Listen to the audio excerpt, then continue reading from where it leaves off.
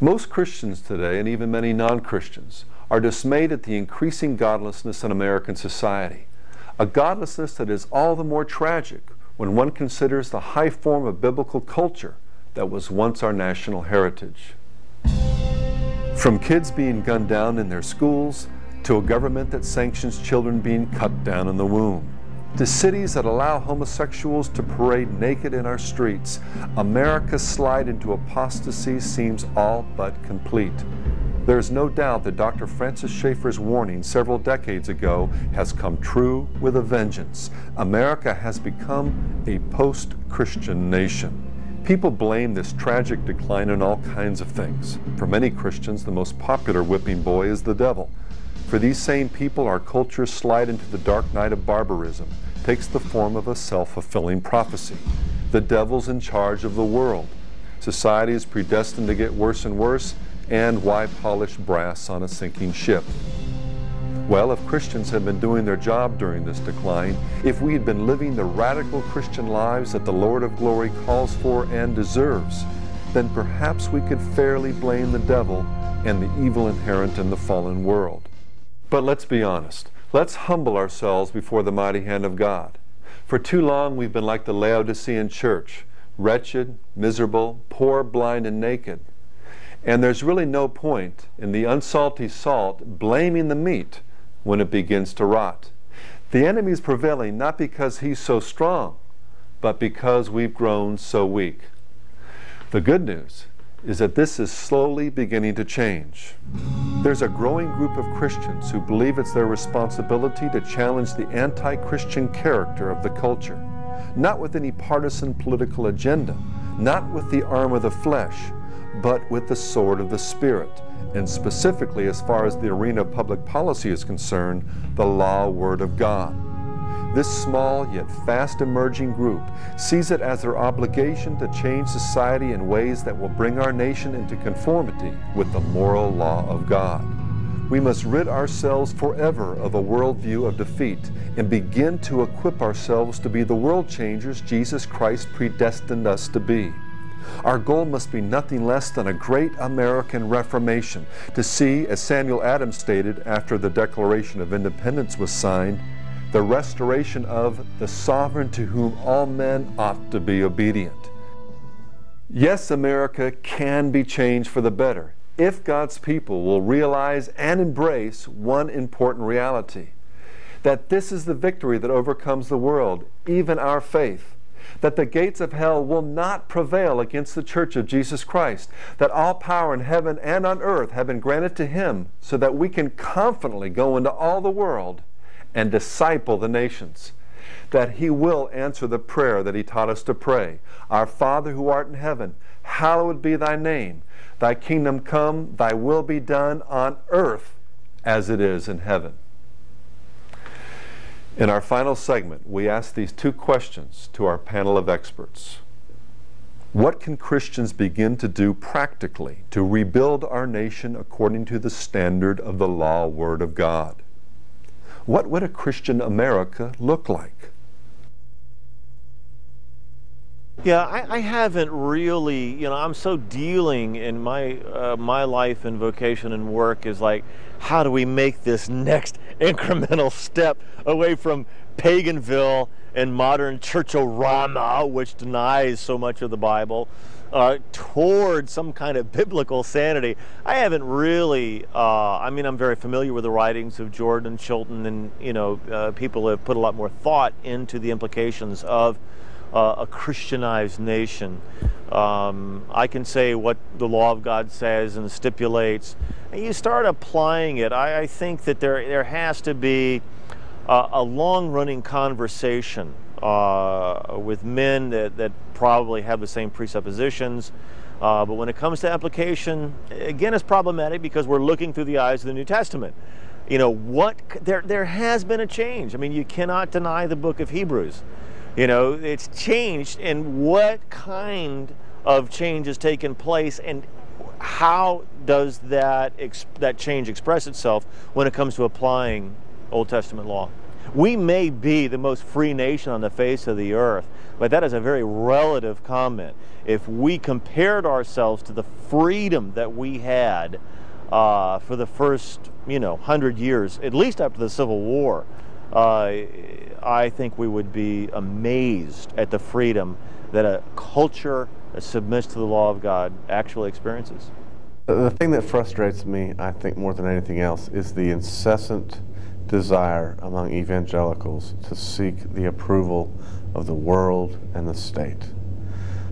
I don't understand it. There is this hunger for acceptance, as if we're validated by having one seat at the table at the Republican convention, or having the Honorable Scalia endowed chair in the Supreme Court. That's not what we're after. We're not trying to be respectable. We're not trying to find a place at the table. We're trying to make manifest the kingdom of God over all things. Now that may sound scary to a lot of people, both inside the church and outside the church, but the kingdom of God is a righteous kingdom, and this is what we're called to do. We're to exercise dominion in the name of Jesus Christ. And that, if that bothers people, then we have to say, so be it. We have to be willing to be despised by men, and stop trying to dress up and look reasonable to people. Just frustrates the heck out of me. My goal, my ministry, my outreach to the world at large is an outreach to the church at large, because the world runs the church. And we cannot have the church run the world until we run the world out of the church, which means out of our own thinking.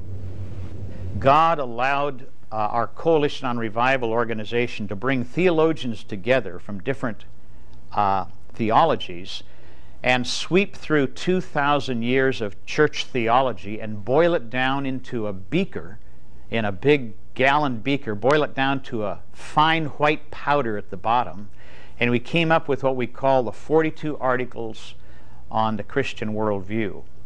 They are marvelous, I believe. We've sent these 42 articles. It's a generic statement of faith for all denominations. We've sent it to every denomination where we could get in a central address. And we've got nothing but rave notices about how wonderful this is, how comprehensive it is, and how it fits their denomination.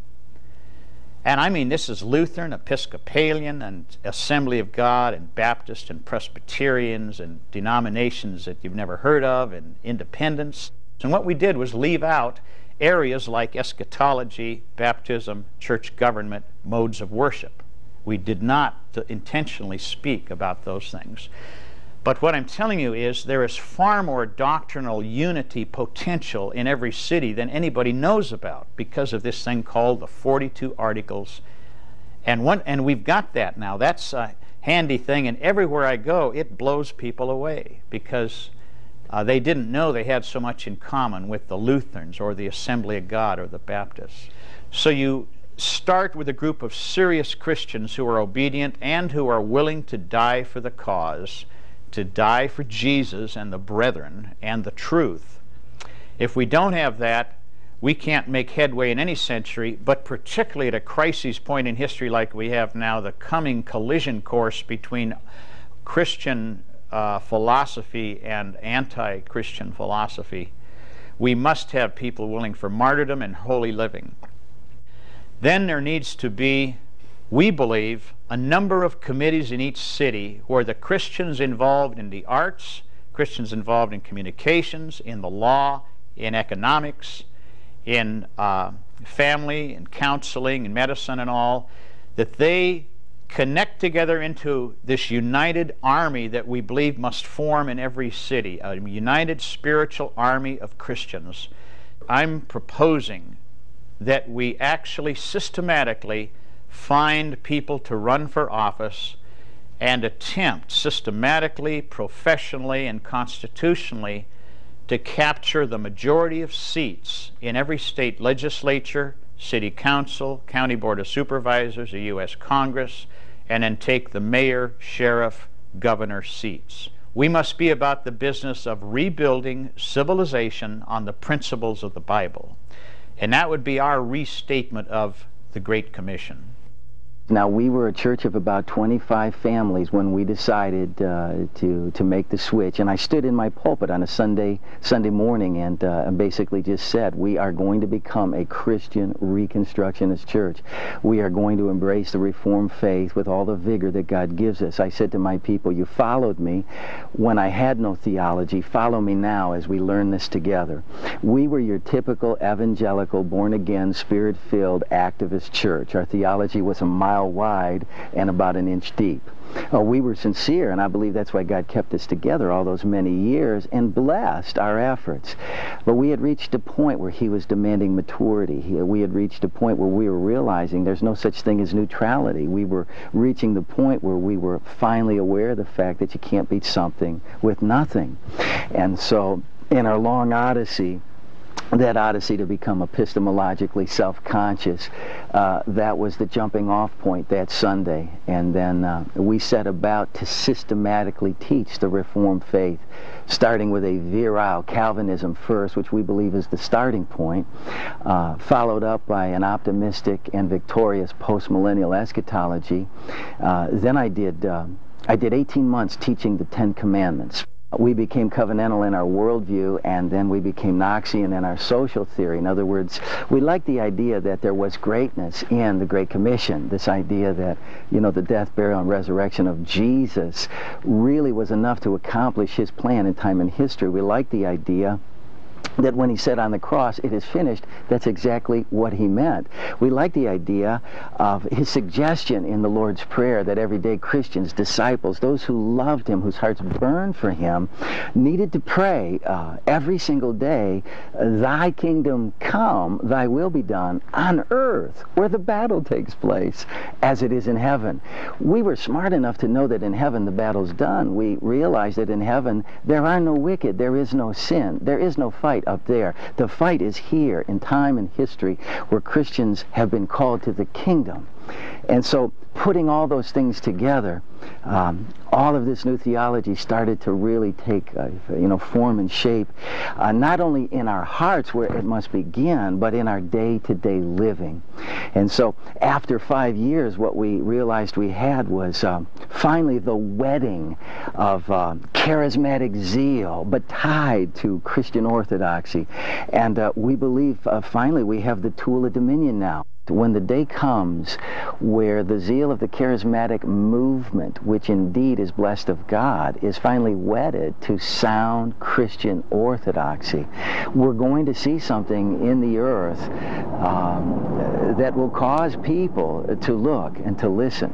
And I believe we're on the beginning edges of that. My own background speaks of that. No one could ever take us to task for a lack of zeal, but zeal without knowledge is very, very dangerous. It's up to the pastors now to start reading those materials and breaking it down as God has gifted us with an ability to do. What our job has to be is to take those fat books and break them down, as it were, into the threefold glossy pamphlets, something that our people can understand. When we do that, and as we do that, and as we combine that with day-to-day, week by week, month by month, street activity and acts of mercy, God is going to bless local churches like we have never seen before. It's just called the Great Commission. At the beginning of this century, 80% of the world's Christians were in the Americas and Europe. Now only 40%. Because more and more of the new Christians are in Asia and Africa. We have today a country in Africa that is Christian Reconstructionist. Now, here are blacks running a country trying to reorder everything in terms of the Word of God. We don't hear these things because we feel that we are the center of the world, and what we are and what we do is all important. But things are happening very dramatically. The media is not given to reporting on Christian successes or on Christian martyrdoms. They act as though Christianity is dead, and We are too stupid to lie down and be buried. But the reality is very different. That's why there's so much animosity towards what we're doing, because they know it's catching on. After all, when the president and vice president of a country in Africa have affirmed that they believe that God's law should rule the country, that's major news, but the media won't touch it. The way that the state attempts to supplant God, this is true of communism, fascism, socialism. It can happen in a democratic republic. The way that it usually functions is that it intrudes upon the God-given rights of personal property and the pursuit of happiness, and these things which are codified in our founding documents. Let me give you an example. When the state begins to tax property, when it says that that property which is given to you by God is now subject to their rule and their reign, you no longer own that property. You are and have become a serf. And so through property taxes, income taxes, God gives you the power to get wealth. It didn't say he is the direct disperser of wealth, but that he gives you the power to get wealth, to honor God. When they begin to tax income, property, and things of this nature, they are intruding upon rights that God has given you. If they curtail your speech regarding the gospel, we see that, for example, around abortion mills, these buffer zones, we cannot preach the gospel, declare God's law. These notions to control the freedom to worship God, these are all signs of tyranny. But the good news is this: tyranny only goes so far and can go so long before it begins to burn out. First, because of its own corruptions. Secondly, because in regarding taxation, there's only so much money and so much property to tax. Eventually, this insatiable appetite for more has to be curtailed by simple arithmetic. I think that in America today, we have reached the point where both moral corruption, infidelity to God's law in the civil realm, humanism as a life system, whether it be in the collegiate realm or among the intellectual elites, Darwinism, all of these notions are coming to the end of their political and social lifespan. In fact, I can hear the death rattle in the throat of humanism. They know it. Now, this is in one way encouraging, but in another way it leads us to the most dangerous period. Whenever these systems begin to collapse, men who have tied their fortunes, their lives, their reputations to these corrupted and falling paradigms become very vicious and violent. We see this, for example, in the old Soviet Union. When the Soviet Union began to collapse, it was uneven. We see anarchy, we see murder, we see the Russian mafia, we see all these different kinds of things, and yet there could be war. There's tremendous political tumult there and in Eastern Europe, and we don't see the end of this yet. The same thing could happen in America. When humanism ultimately collapses and Christians hopefully rise to the fore, we could see things, for example, like the breakup and realignment of the United States. What has happened in the Soviet Union could certainly happen here. And those are dangerous times where one system is collapsing and another system arises. My great hope is that there is sufficient reformation and reconstruction in the church that when the paradigm of humanism ultimately collapses, we will be able, in the crisis, to fill that vacuum. Otherwise, we'll exchange one tyranny for another.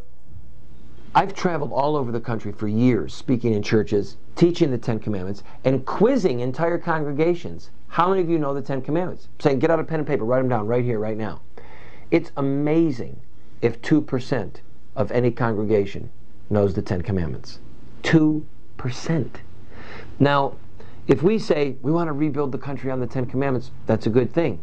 But if we don't know the blueprint, how are we going to build I mean, would you trust a carpenter to come into your house if he didn't know how to read blueprints or didn't know how to build? I mean, it's absurd. So I'm urging Christians, I mean, I'm asking you point blank, do you know the Ten Commandments? Can you say them in order?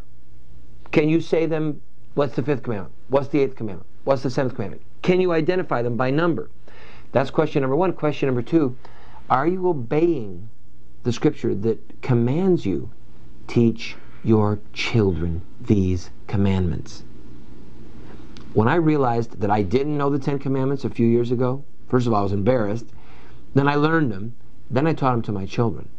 Learning the Ten Commandments is a great starting point. Once you've learned them, then begin to meditate on them. Begin to think of the implications. What are the cultural and political implications of the fifth commandment? Honor your father and mother. Well, the French Revolution and our government says every child is a child of the state. Wait a minute. That's a direct assault on the fifth commandment. The eighth commandment says you shall not steal. Okay, that means I can't take a candy bar to the grocery store. But it also means that the government doesn't have the right to take more from us than God himself. God only requires 10% of the faithful. For the government to take anything over 9.9 is tyranny and theft. It's the violation of the eighth commandment. So the challenge before us is to not just memorize the commandments, but to have a comprehensive worldview that is based upon those commandments. And when you do it, frankly, it's pretty exciting, because you see how the law of God reaches into every area of life, and it brings about incredible blessing and incredible freedom. The beauty of the law of God in the Christian religion is that it's the schoolmaster that leads us to Christ. It's that portion of God's Word that convicts us of our sin. It is that portion of God's Word that helps equip us to do the work of the ministry. But even higher than that, the words of Jesus himself. Go into all the world and make disciples of the nations, teaching them to observe all things I have commanded you. The battle for America is a battle between two spiritual allegiances. Those who'd restore America to a Christian republic under the lordship of Christ, and those liberal humanists who believe that man is sovereign. In the public square, our modern culture war can be likened to a covenantal battle between the Neo-Puritans and the Neo-Pagans. The battle in the church is also a covenantal battle. It's a battle between those who hold to a victorious ecclesiology and believe in the lordship of Christ over the totality of human life, and those who believe we are predestined for defeat and that the earth belongs to the devil and the Antichrist. Our vision is to see Christians everywhere doing all they can to take every sphere of society captive to the obedience of Christ. To, in the words of C.S. Lewis, see them engage in a great campaign of sabotage, of divine sabotage, waged against the kingdom of darkness and its lies. Even now, a spiritual army is being enlisted by our Commander-in-Chief, Jesus Christ, to see revival come to this sin-sick land, and then to rebuild America upon the principles of the Bible. Soldiers are being enlisted. The lines of battle are being drawn. The great American Reformation has begun.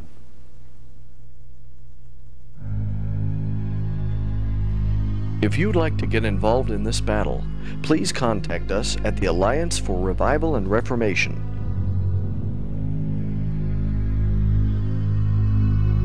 And Reel to Reel Ministries.